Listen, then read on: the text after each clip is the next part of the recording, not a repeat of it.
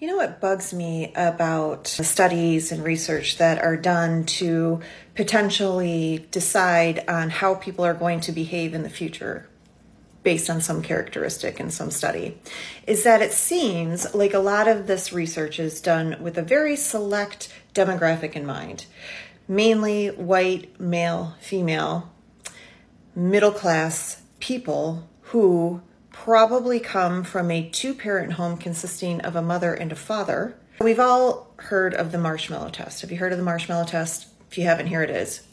Cliff Notes. The marshmallow test, they did it was like a 20-minute type of experiment they did with kids. And they had the marshmallow there and they said, if you can hold off on eating the marshmallow for 20 minutes, I'll give you like 20 marshmallows or something. I don't really know. And they experimented to see who could hold off with this marshmallow sitting in front of them and who couldn't. Then they decided the people that could not hold off would have more impulse issues and not be as successful in life. Pretty sure I would have eaten the marshmallow. But it doesn't take into account extenuating life circumstances that might make somebody eat the marshmallow right away. So there was this woman that was working during the holidays, and sometimes at churches they have this Santa Claus and kids come in and they get prizes or gifts. And this was particularly for underprivileged children. So they each got this toy, and what was happening is each of the children, right after they got the toy, was playing with it so hard that they were breaking it. And people were talking behind their back about how undeserving they are, basically alluding to the fact that maybe they don't deserve toys and that sort of thing. Really kind of terrible.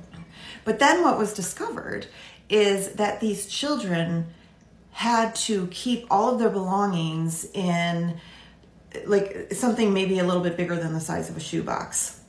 So they knew that when they got home, they were not going to be able to keep the toy because they needed the necessities, like their clothing, their medicine, whatever it was. So they would play so hard with that toy because they wanted to get all of the use out of it, knowing that they weren't going to be able to take it home. Or what if you live in a situation where if you don't eat right away, somebody else is going to take your food. In that case, you're going to eat the marshmallow right away. So maybe what the marshmallow test is really testing is a child's expectations about how reliable the world is. So if you consider other circumstances, then the marshmallow test is not really about your ability to have self-control and control your impulses. Really, it's more about whether you believe that there is another marshmallow for you waiting. Something to think about. Short Cast Club